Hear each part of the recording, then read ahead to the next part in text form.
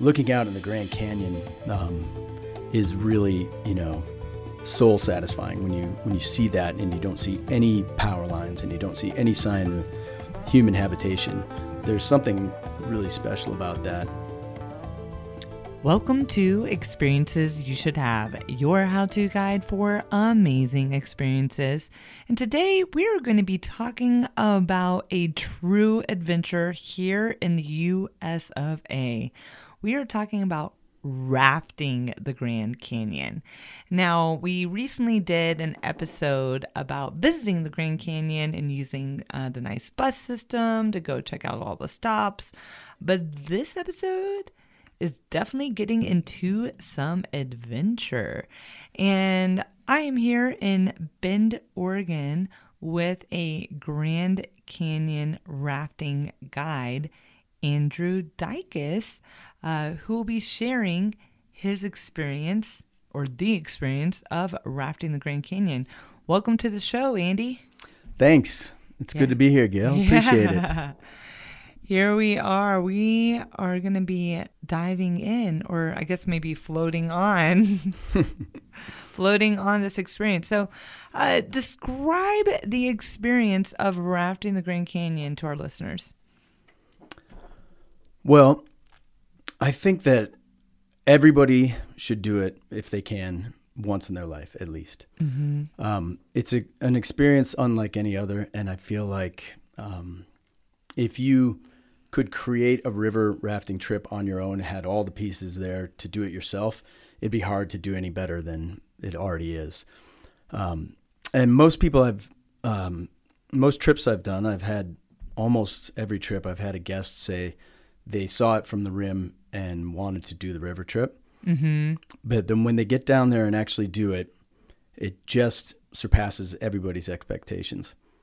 And I think there's nothing like being on the boat and seeing the scenery come to you and scroll to you as you roll down. And particularly with the Grand Canyon, unlike other places, it just kind of blows your expectations away in an increasing level every single moment and every day. So, for example, once you start, you're at the level of the rim of the stone that is the rim that you stand on when you're looking over the south rim. Wow. And that level rises as you slice into it, basically. And it rises about 1,000 feet for every 10 miles until, it's towering 5,000 and 6,000 feet above you. Okay. And so every day you're kind of cutting deeper and deeper into this. The walls rise above you and your expectations are just blown away every time. Oh every moment. So what types of colors are you seeing? The colors are really, really run the gamut, especially when you have the evening or the morning light. But there is a layer, for example, there's a layer called the Moenkopi. There's different layers that were, deposits from inland oceans, for example, which would be the Redwall limestone layer. And then there's shales and things like the Moenkopi shale. And that has all kinds of colors that you wouldn't believe. It has greens and oranges and purples, all from trace minerals that are in that shale. And so when the light catches on that Moenkopi layer, it's just quite incredible. Wow. But in general, it's your tan and reddish hues for the most part. Now, how many times have you rafted the Grand Canyon? That's a good question, and I don't honestly know the answer. I think it's somewhere in the neighborhood of upper 30s. Okay. So what is an experience that really stands out in your mind when you have rafted the Grand Canyon? That's a tough one because there's so many, but there is something that's truly special if you are lucky enough to see it in the Grand Canyon. Mm-hmm. And you have to suffer a little bit to see it. If you do a trip during the summer monsoons, which is late July, early August, where the Gulf of California monsoons come up to the canyon, you'll oftentimes be cold and wet for a while. And the water coming out of the dam, the Glen Canyon Dam, is pulled out from several hundred feet below. So it's very cold water. in the 40s. Wow. Or the 50s at the most at the bottom. So if it's raining on you, it can be quite cold in the middle of July out there.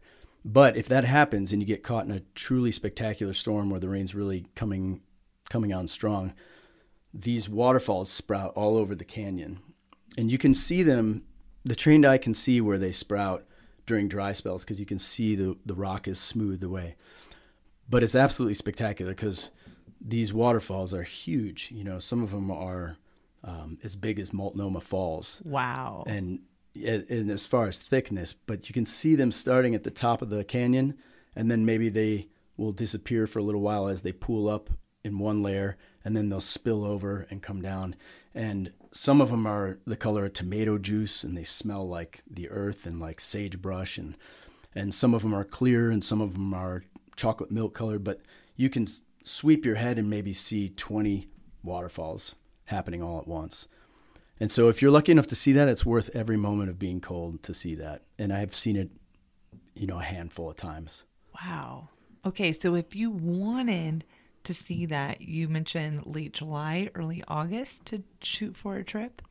Yep, late July, early August is when the monsoons happen. So that is a good time to do that if you want to do that. You'd have to be prepared to be very, very hot and very, very cold because you could have all kinds of weather during that time period. Okay, so let's say we're about to embark on a trip down the Grand Canyon. What does each day look like? So that question depends on if you're traveling via motor, of which there are many companies who do motor-guided trips, or human power. Obviously, I think the most pure experience is to go human-powered. Okay. Especially if you can with a dory company, because then you're in, a traditional wooden dory. Okay. Actually designed from the Mackenzie riverboats in Oregon that were taken down to the Grand Canyon. And then you get the real silent hiss of the water, and you can hear the canyon wren, and you're kind of more in tune with the moment to moment. But I work for a motor company. Okay. I've done several trips non-motorized, but for the majority of people, they can't take 16 to 30 days of their life and go down and do the Grand Canyon. So the motorized trip offers them the opportunity to do it in a shorter period of time, 6 days, for example. Okay. What does a motorized trip look like? So a motorized trip, there are several different boat types used down in the Grand Canyon, and they're all quite large. They hold 15 to 18 passengers plus 2 guides, one of whom is the main guide, and then there's somebody known as the swamper, which does the bow line, pulls the tables off during lunch, and sets up the toilet during during camp and breaks all that down, but is another guide. And these boats are huge. The J rigs and the S rigs are the 2 different types, and the J rigs are 38 feet long and 18 feet wide and several tons. And there's multiple places to sit on them. There's kind of safer and less wet places, which is in quotations because anything can happen out there. And then there's places where you can sit right up front and kind of get smashed by the waves head first, So the motorized trips are nice because they're a little bit more communal, and they're kind of like a giant barge where you're all communicating with each other. But you can cover the mileage a lot more quickly in between the hikes and the rapids. So it can afford you to do 30 miles a day, and you have to do a minimum, if you don't hike out at Phantom Ranch, of 187 miles or so. So it's a lot to... Actually, if you're going to take out and do your own trip, you're going to have to go 226 miles. So the motor rigs are good because they offer the opportunity to do it for people who don't have that kind of time to do the full trip. But either way, the canyon is... The day-to-day experience there is radically different from day-to-day. And I think that's what's so special about it in a way. One might think that it's just similar rock and it's going to look the same every day, but every day is completely different. And once you get to, for example, the inner Granite Gorge or the upper Granite Gorge, you're in a layer of Vishnu schist, this very old rock. It kind of makes up a lot of the Rockies and is a basement layer in a lot of the earth. But it's schist and pegmatite granite, and it's it's almost 2 billion years old. Wow. And so you cut down into this, and it's very hard, and it kind of encloses on the canyon, and this is where all the rapids get really big and really serious, and it's kind of darker in there, and there's these beautiful convolutions, and it's totally different from some other areas where it's wide open and more expansive views of the traditional Grand Canyon that we think of when we look at pictures from the rim. Right. So each day you're on the water. About how many hours a day are you on the water? So some days are better for hiking, and so you may be on the water for a shorter period of time. And some days are more rapid days, where you're just hitting rapid after rapid, like the Upper Granite Gorge that I told you about is one of those days. In a motor rig trip, you're on the river for probably 3 to 4 hours a day, but it's broken up by, you get up and you have your breakfast, and then you motor for maybe an hour, and then you stop and do a hike, and then you motor, and then you have lunch, and then you so on and so forth. It's probably fairly similar on a rowing trip. I think it's probably, most people spend about 3 to 4 hours on the raft. And then part of the benefit, though, is the side hikes are kind of the best kept secret of the Grand Canyon. Oh. And so the side hikes are a worthy diversion from being on the boats. Okay. Now, these side hikes that you're going on, can you only access them from being on the river, or would you be able to access these side hikes from the rim? That's a great question. One of them, Havasu Falls, you can certainly access from the rim, from the Havasupai Indian Reservation. And that's one that's every single person who rafts the canyon will absolutely do from the Colorado River up. Okay. It's a must stop. Great. And we did an episode on Havasu Falls, so definitely go back and check it out. Exactly. And that's a great one. There are a bunch of them that you can actually access from the rim. And there's a lot of really great trails from the rim that come down. And then yet there are also quite a few that are really only accessible from the river. And some of them are just stunning beyond description.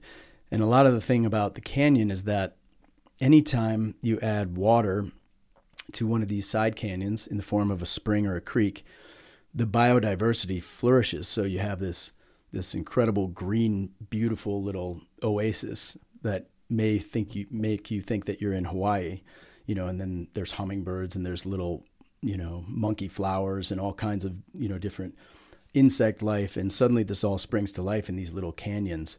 And there's a lot of springs and side creeks that create these little oases. And so they're kind of hard to believe until you get into there and see them. Fun. Now, what's your favorite hike that you can only do if you're rafting the Grand Canyon? That would probably be Macadamiba. And that's probably there's probably a lot of guys who find that to be one of their favorites. And the reason for that is it's just a classic slot canyon, and it's cut through a layer of limestone that's particularly silvery and beautiful and striated, very uniform-like. And so it's this silvery, kind of sinuous, beautiful slot canyon that you have to pull the boats into and then kind of do a wet hike up through. And then you get to a giant amphitheater at the end of that. And it's just kind of a magical spot. Oh, wow. That sounds incredible. We'll make sure to link to that on the show notes on experiences you should have. So definitely check out the site for more information and that sort of thing. So if you're on a motorboat, you're spending a few hours a day on the water, you're doing some hikes. What about when evening falls? What's that like? A lot of fun.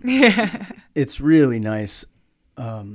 Usually, in fact, I really like to get to camp early enough that people have some time to really relax and explore, and even just sit and talk and look around at the canyon.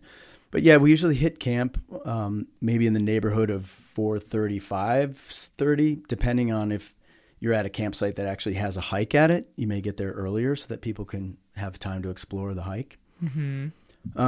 Most of the beaches are sandy.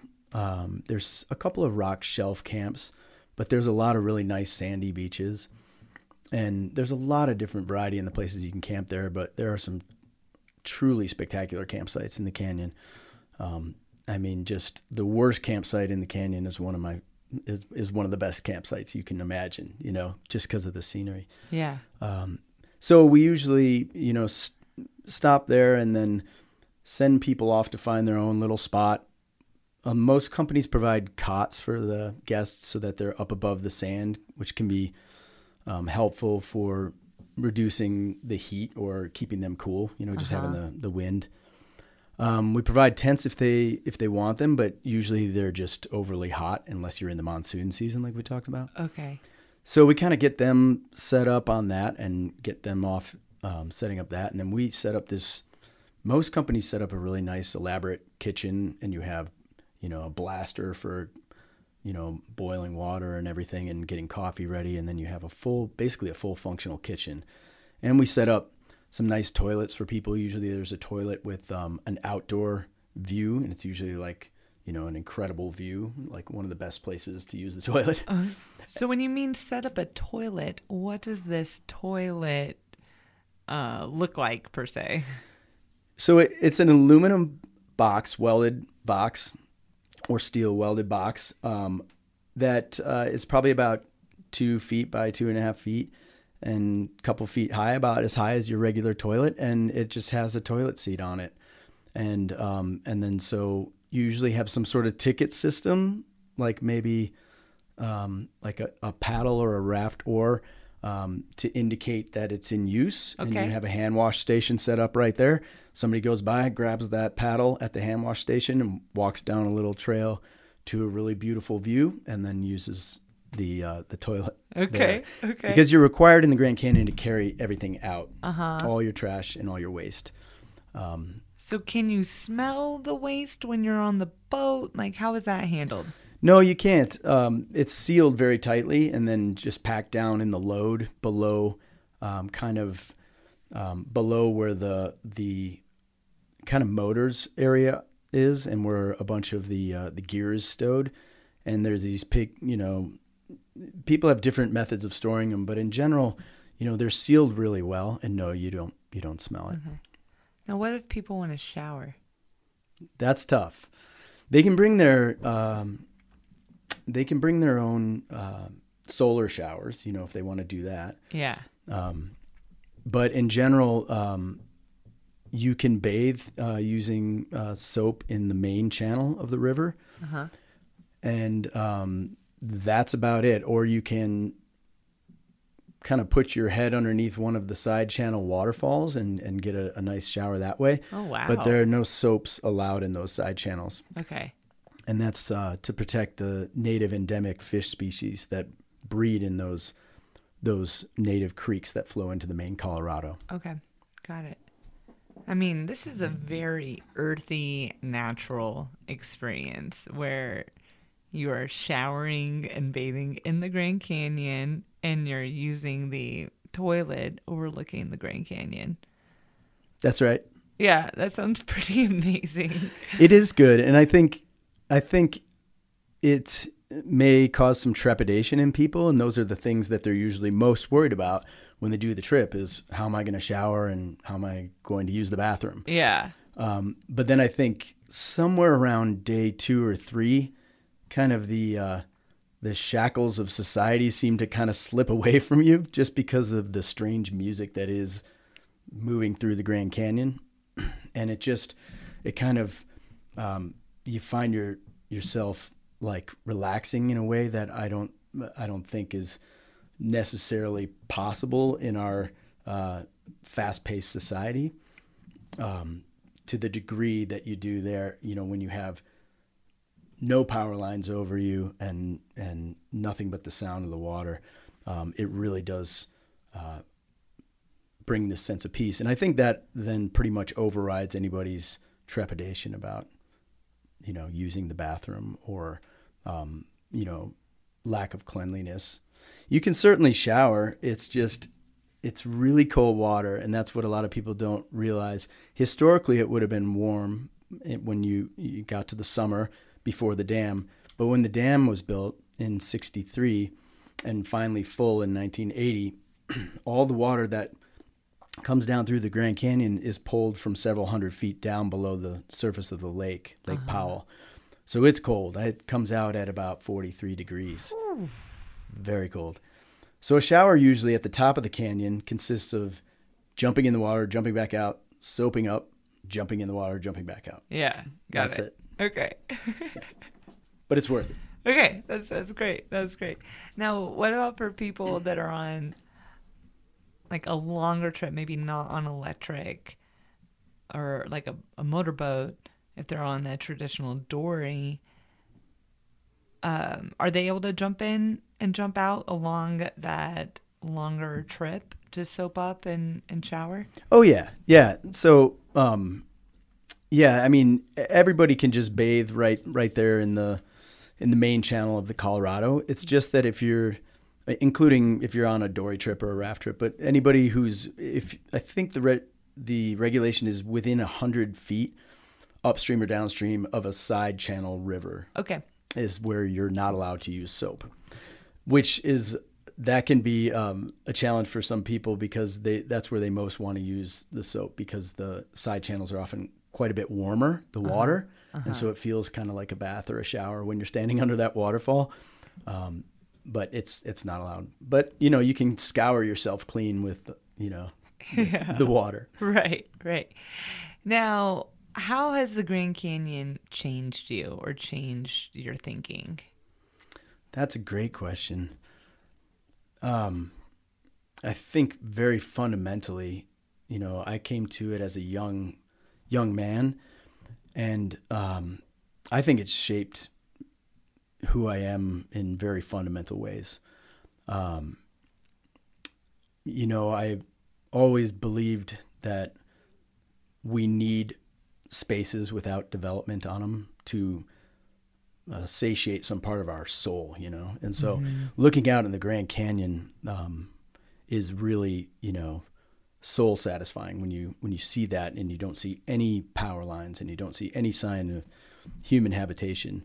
There's something really special about that, and so I think it's given me a huge appreciation for the particular history of our country and how so many people fought so hard to preserve those for the public trust, the national parks idea.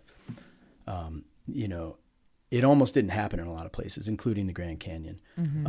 And you could imagine there was a lot of people who would want to own places like the Grand Canyon. So it's given me a lot of appreciation for just how amazing that is. And in fact, we had the first national park in the world, in Yellowstone. So, but I think it shapes everybody who's down there.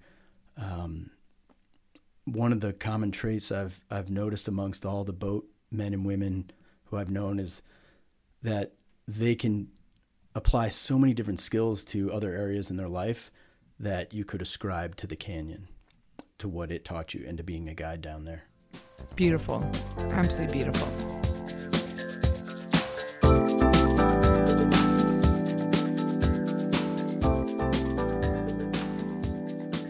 Well, let's get into some logistics here.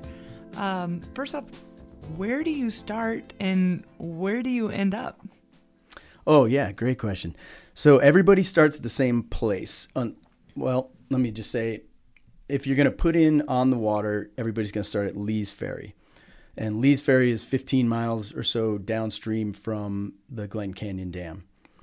And when you put in there, that's where you'll start if you're going to do the whole canyon or the upper canyon portion. And then really the first place to take the boats out is 226 miles downstream at a place called Diamond Creek, which is on the Hualapai Indian Reservation. So you can go through Peach Springs on the Hualapai Indian Reservation and take out there at mile 226, or you can go down another 30 miles or so in the 250 mile range, and then you're in the headwaters of Lake Mead, and then you can take out several spots at Lake Mead.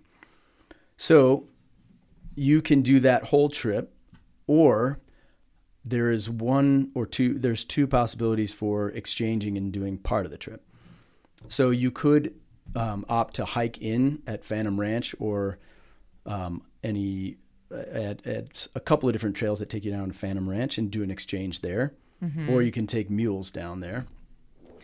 And I've done that one time on a private trip where I hiked in and met them at Phantom Ranch and then joined them for the second half of the trip. Mm-hmm. But commercial companies do that all the time as well. So I think private companies do it a lot. People who can only afford to do half of the trip in terms of time or commitments will hike in or out at Phantom Ranch.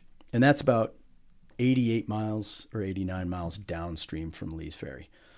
Okay. So if you're rafting, you could do that non-motorized in maybe 6 or 7 days to get down there. And if you're on a commercial trip with a motor rig, you're probably doing that in about 3 days or 4 days to get down there. The other option, and the only place that a helicopter is allowed in the canyon, is mile 187, which is called Whitmore Wash. And so you can do a helicopter exchange too, and some of the commercial companies do a helicopter exchange. Oh, wow. So the company that I work for example, you can do an upper 6-day trip, and then at mile 187, the helicopters come in and shuttle all those people out and bring in a whole new crew, and then they do a lower or 3-day trip. Now, what company do you work for? Western River Expeditions is the name of the one I work for. Okay, great. Been working for them for 22 years. Wow, that's a long time. Yeah, they're a great company. They've been really good to me, and they're kind of like family. Yeah. Oh, yeah. I bet. Yeah. I bet. And, okay, so you can come in many different ways, via hike, helicopter, helicopter, or can you just show up? Yeah, you can just show up. So if you're going to do the upper canyon or the whole canyon, you're going to start at the same place at Lee's Ferry. And that's about maybe an hour or so from Jacob Lake, which is the jumping off point for the north rim of the canyon. Okay. And maybe 3 hours or so from Flagstaff, coming from the south.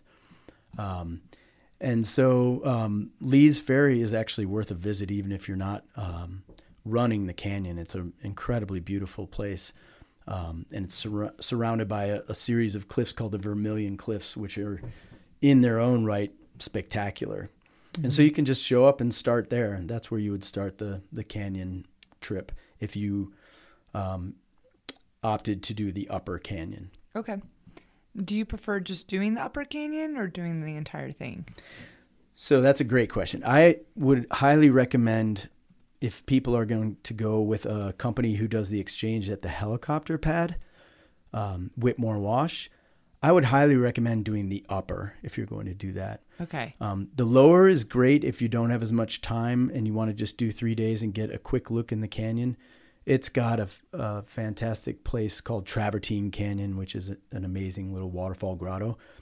But that's one of the few waterfall hikes that it has, whereas the upper has countless slot canyons and waterfall hikes, and the majority of the big classic rapids and some of the most dramatic things, almost all of them in my mind, are in that upper 187 miles. Now, what class size of rapids are there in the Grand Canyon?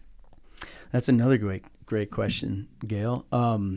They are pretty much class 3s and 4s with the occasional class 5. Wow. This is the typical class system, but in the Grand Canyon they've adopted a 10-point system, which essentially just doubles that scale that most of the rest of the rivers of the world and of the country are graded on, which is to say class 3 is kind of busy rapids with several moves you have to make, and class 5 is much more complicated with some kind of critical moves you have to make and higher consequence. Okay. So those are called the class 10s in the Grand Canyon, and those are some of the more famous rapids in the nation, like Crystal Rapid and Lava Falls Rapid. Okay.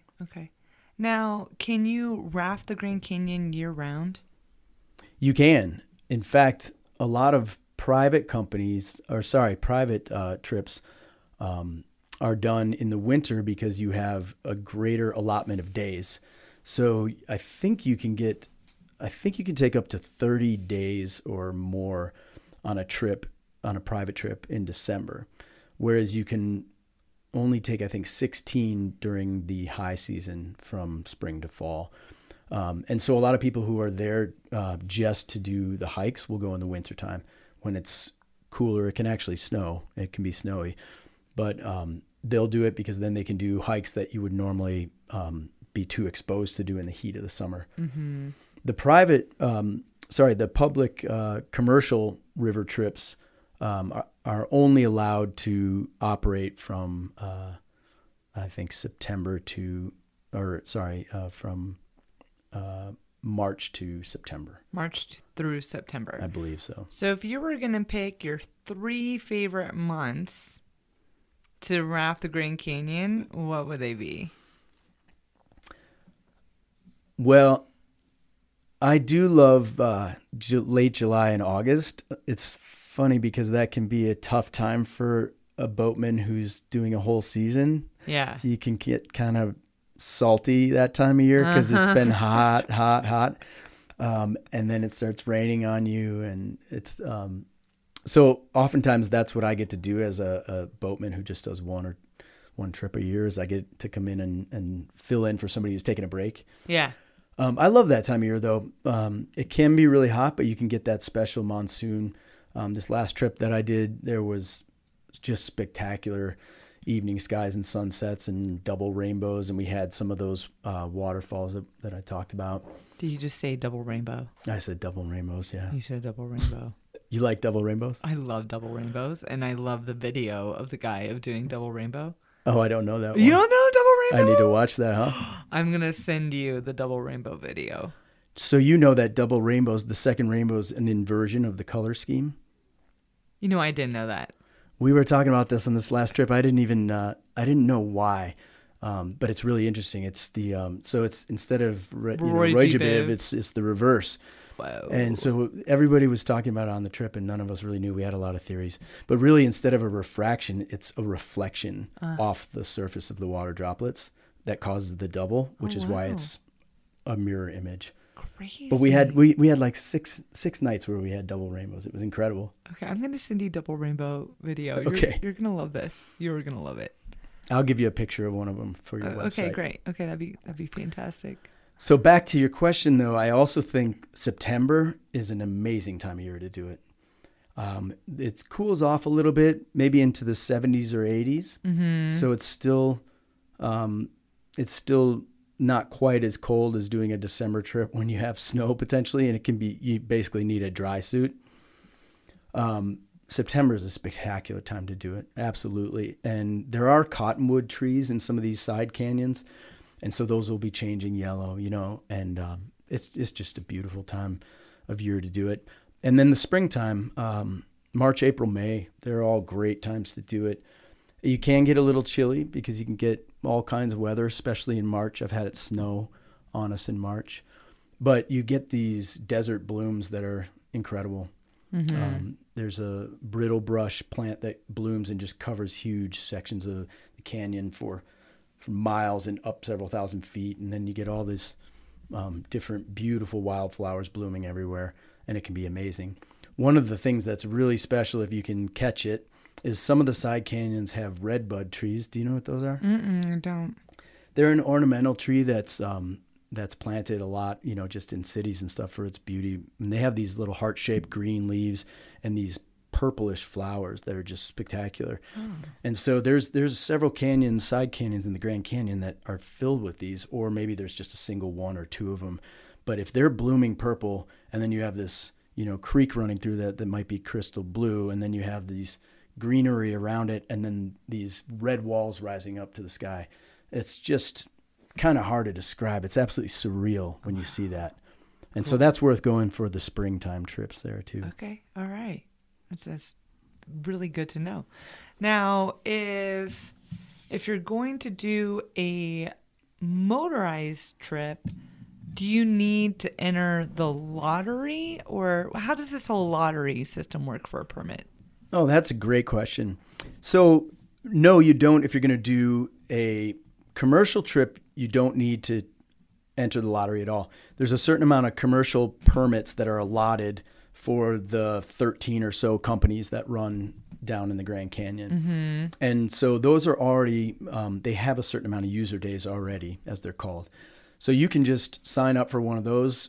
It's an increasingly popular thing now, and bookings, certainly for the company I work for, Western River Expeditions, but I think all across the board are really at their peak now.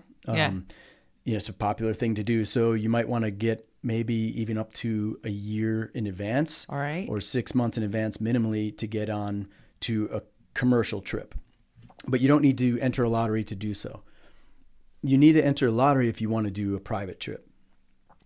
And the private trip, it's pretty easy to enter the lottery. It's a lot easier than it used to be, because it used to be kind of famously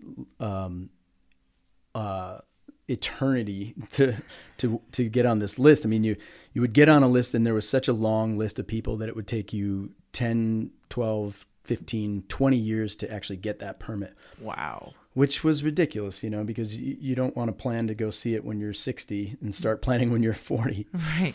So they revamped that, and I think that was about 2000, or no, sorry. Yeah, maybe it was about 2001 or 2. But anyway, they revamped it and made it more like a weighted lottery, like such as is used for hunting permits and things. So now you have a chance. You could just join the lottery right now and pull a permit, for, next year. Or as soon as they open the permits for next year, you have as good a chance as anybody. In fact, you have a better chance than I do, because I've already done a private trip. And so you would have a 5 times greater chance than somebody who's done a private trip. Okay, so let's say I pulled a permit. I won the lottery. Congratulations. Thank you very much. I don't know how to raft. I've been rafting before, but I don't know how to guide. What do I do next? So if you're going to go that route and do a private trip, you kind of have to maybe think about starting the conversation beforehand and finding your friends who have done them, have some river experience, because you'll need somebody who's either done the Grand Canyon before or has comparable river experience. And there's kind of a list, I think, that the national park uses and considers comparable. And that would be like the middle fork of the Salmon, the main fork of the Salmon. I think maybe some of the Colorado rivers, and maybe some of the California rivers count as well. But it really is logistically complicated. There's a lot of logistics to take care of, and the rapids are significant. And, you need somebody who can navigate those safely and knows how to read the rapids and has a lot of experience with reading them and scouting them and then guiding people safely through them. And then you'll need, that's the trip. You'll be the trip leader if you draw that permit. So you'll have to have somebody who knows what they're doing. A lot of times it's people who have been rafting for quite a while, but really all you need is somebody. You just need one person on the boat who knows what they're doing, and then you can just jump on and join them. Right. So, you just get kind of to know some river people, and you can do that in a number of ways, Sure. And then try to get on with them. Okay. So what a lot of people do is they set their sights on something like the Grand Canyon or the Middle Fork of the Salmon or something like that. And then once they decide that they want to do that trip and they have the team, not all of whom have to be boatmen or boatwomen, as we discussed, then you kind of all put in for the permit. And so then you just up your odds of drawing that permit. Okay, got it. And I think you're going to put the website for applying for the permit on there, but yes, which is GCRA, GCA. You know what? I can't even read my own handwriting. I'm going to put it on experiencesyoushouldhave.com under episodes, and there'll be a link to how you could get a permit. Apologize to you listeners. Terrible handwriting. That's good. But on that link, you can sign up. It's a nominal fee, and then they'll just send you lottery dates as they become available. In fact, we were just looking at one, Gail and I, that I got an email from them maybe a week ago, and it just closed on the 10th for a spattering of dates that are available for November and December this year. So if you're interested, you can sign up for that, and there'll be a link on Gail's website on how to do that. Okay. Now, if you go with a company like yours, how much is it going to cost, and how long is that trip? That's another great question, and I wanted to speak to that because I think financially it's a pretty big commitment to go with a commercial outfitter. I would say I think the minimum is $1,400 per or person? something per person, and then all the way up to like $2,800, $3,000. Okay. On the upper end for the motorized trips, or even I think even the rowing trips. Some of them are more expensive than that if you're doing the entire canyon. Okay. So if you're doing a 12-day trip in the middle of the summer with one of the dory companies or one of the traditional human-powered raft companies, that may be 12, 13 days. And if you do the entire thing, then, that may be $3,000, $4,000. Okay. But a lot of times that includes, so for example, with Western, that includes a flight from Vegas to Marble Canyon, where we shuttle you down to Lee's Ferry, which is about a 5-mile drive, and you put in, and then it will include your helicopter ride out at the Whitmore Washit Mile. Wow, it includes a helicopter It ride. includes a helicopter ride.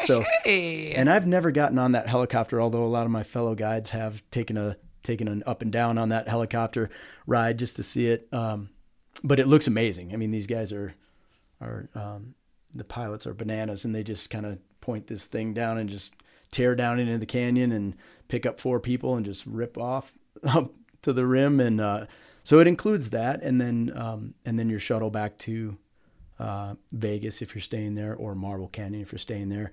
Okay. And then it includes, gourmet. The food is excellent. Most companies I've found the food is just incredible. You're really kind of catered to. You have your own little chairs, and you have your own cots, and you have tents if you need them. The guides cook everything for you. I mean, it's really nice. And then they keep you safe going through all the rapids. They take the rattlesnakes out of your camp if the rattlesnakes appear in your camp. Okay, cool. I don't want a rattlesnake in my camp. It happens. Have you handled a rattlesnake? Oh, yeah, we all have. Yeah. Oh. In fact, when I started, we had to use our own devices to bring the rattlesnakes out of the camp.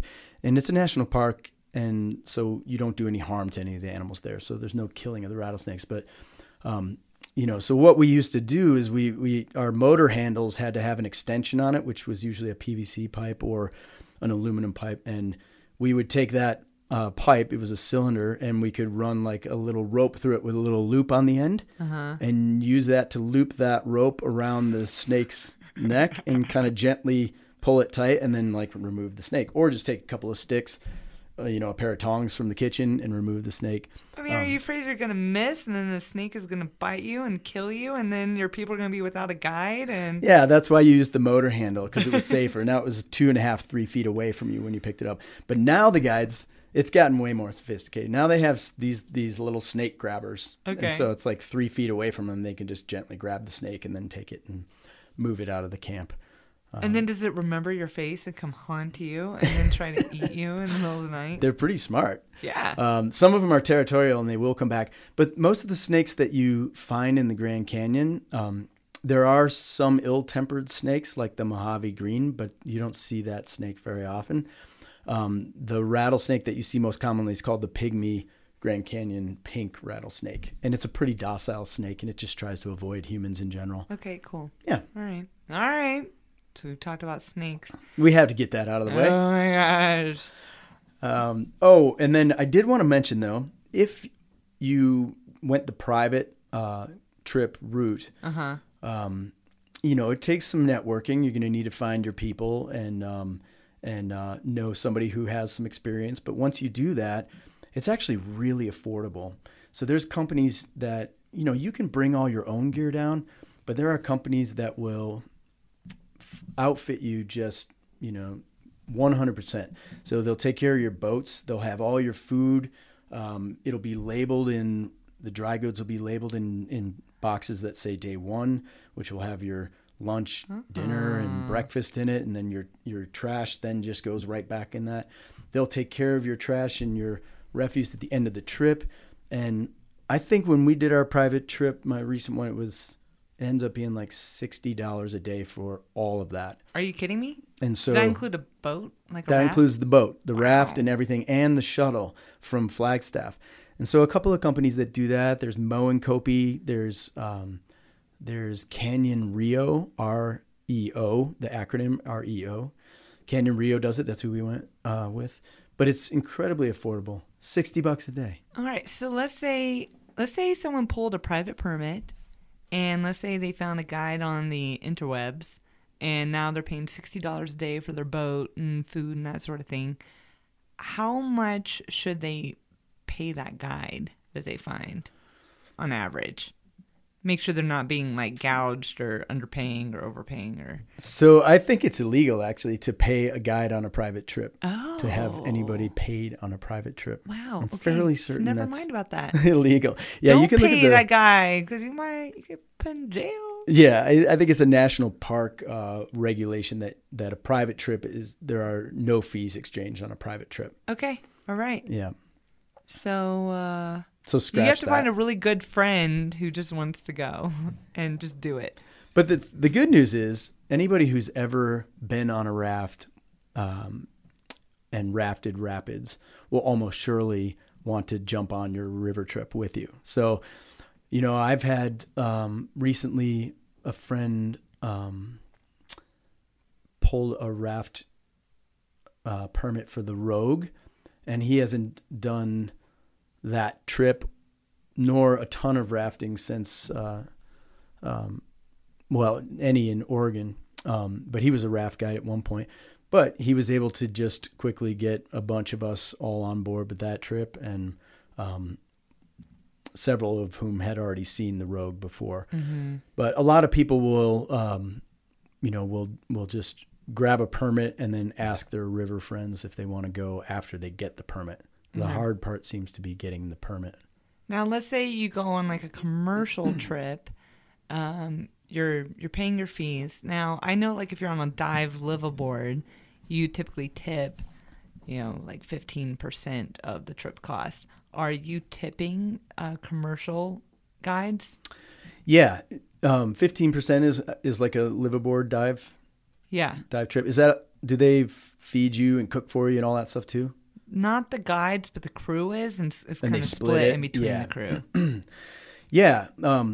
Typically the Grand Canyon guide, like I said, removes the snakes from the camp, cooks all the food, carries, sets up your toilets, keeps you safe on all these hikes, administers first aid. There's oftentimes,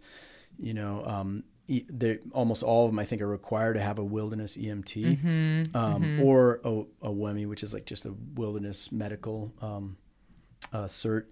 That's a national park requirement. So, and then, they're required to know how to communicate with the National Park Service and, coordinate an evacuation if people get hurt, which has happened to me, 5 or 6 times, Oh, wow. having to evacuate somebody via helicopter. So you need to know all the landing zones and all this stuff. And then you're keeping them safe through the rapids, and you're teaching them all this stuff. So, the guide is wearing a lot of different hats, and they do depend on tips for their for their livelihood.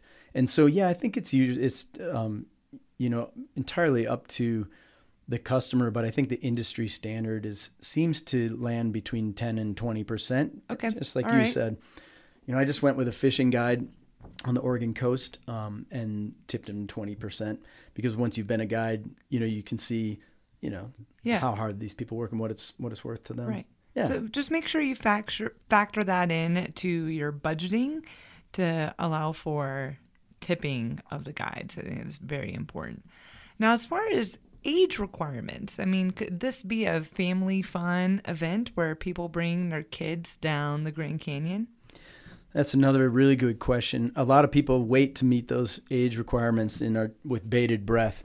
For the Upper Canyon, there actually is a 12-year-old minimum. Okay. For the Upper Canyon.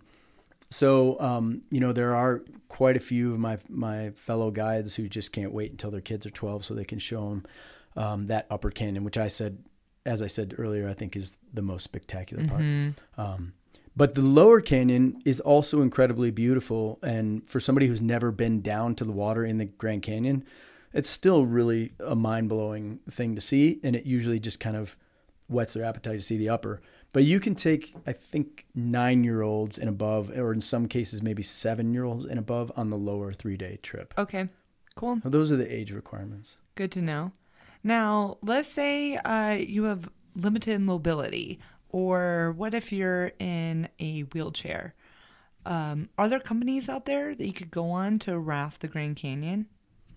There are. That's a really good question.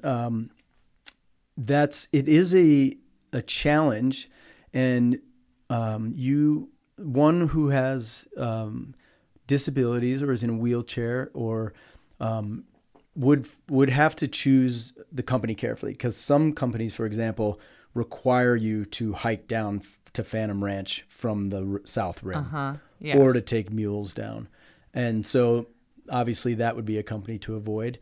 But there are several companies who do so. And, I think there's a company who does a Wounded Warriors trip which is for veterans who've suffered from physical injuries and or PTSD. And then, there's several different companies. I think one of them, Wilderness River Adventures, WRA. I can't remember. I think Hatch does it. And then Arizona River Adventures, ARA, are all good ones to look at if you're curious about doing a trip, but say you're in a wheelchair. And there certainly are companies who accommodate people who are in wheelchairs. They oftentimes have a trip specially set aside for people with disabilities because the pace is slower, and they may require some more guide assistance to help people in and out of the boats and things like that, and set up their camps. The company I work for used to do a trip. They may still do them up in a canyon called Cataract Canyon, which is also really great whitewater. It's the stretch of the Colorado River right before it flows into Lake Powell, so upstream from the Grand Canyon, and is in Utah. And we used to do a trip there where we had people with physical and mental disabilities, and also at-risk youth, and it was an excellent trip. And we would take the J-rigs, these big rigs there, and we had several people in wheelchairs, and it was just a wonderful trip. And so they're definitely out there, and you shouldn't let being in a wheelchair dissuade you from wanting to do the Grand Canyon rafting. Great, thank you for that. So let's say you're going to go on this trip. What are the top things you need to bring on this trip? Most companies will have a pretty exhaustive list, but one thing that really can limit the enjoyment of a trip is not caring for your feet well enough. And it is very common. In fact, we've evacuated people for foot injuries and or basically for guides sometimes get evacuated for something called polio, which is very just kind of a very unpleasant like foot infection, basically a fungal infection. And the guides have trouble keeping their feet healthy throughout the season. This is basically what trench foot was in the war that in World War I or in the Korean War when people get trench foot. It's the same thing, and your feet are going to be getting wet and dry, and hot sand dries them out really quickly, and then wet and dry all day long. And they're pretty much wet all day long when you're on the raft, and so it's easy for you to get infections. But it's also really easy to, step on a buried stick or something and have a foot injury, and then that can really limit your enjoyment. So a couple of different, good things to take care of your feet, maybe good tennis shoes to wear in camp, some good water shoes, certainly plenty of sunscreen, and, if you're going to be there in the middle of the summer, sun clothes with a SPF rating, they're amazing, and they've come a long way. So now they have these, hooded sun shirts and things that have SPF rating. Those are all really good things to have. Good rain gear if you're going to be in the monsoon season. Yeah. And some warm clothes, despite, the popular conception of how warm it is down there. It can be really cold during that time. Okay. And then, you're going to want good splash gear for those rapid days, because it can, in the heat of the summer, you can probably go just, without good splash gear and just kind of minimize how much clothing you're wearing underneath and let your skin just dry quickly. But it can get pretty cold on some of those rapid days, and so it might be nice to have like a splash top. Okay, good to know. Very great to know. And then finally, any just top tips that you would recommend for those who want to come raft the canyon? Maybe just a little extra tip to help them out that they may not find. Sure. Well, I would say figure out whether or not you're going to be able to find some boatmen or boatwomen who you know. And if you are, or some, start the conversation about whether they're interested in doing a private trip, and see if you have enough people to pilot the boats, and then jump on the lottery and make a plan and go for it. And then when you lock that down, contact one of those Flagstaff companies and just rent all the gear. I mean, $60 a day. Yeah. It's one of the cheapest vacations I've been on in a long time. Cheap. So, and if you don't have that community of boat people around you, and you can find them and kind of get acquainted with some of them in your community by doing one of the rafting trips or joining some of the kayak clubs or whatever it is. But if you don't have that, which not everybody does, and not everybody has that experience or that group of friends, or maybe you don't even have that community in your little town that you live in or your city, then you can just take a commercial trip. And then I would just decide what your constraints are. Do you have children that you want to take on there that are less than 12? Then maybe you can do that lower 3-day stretch. How much time do you have? Do you want to go with a motor company, or would you prefer not to hear the motor?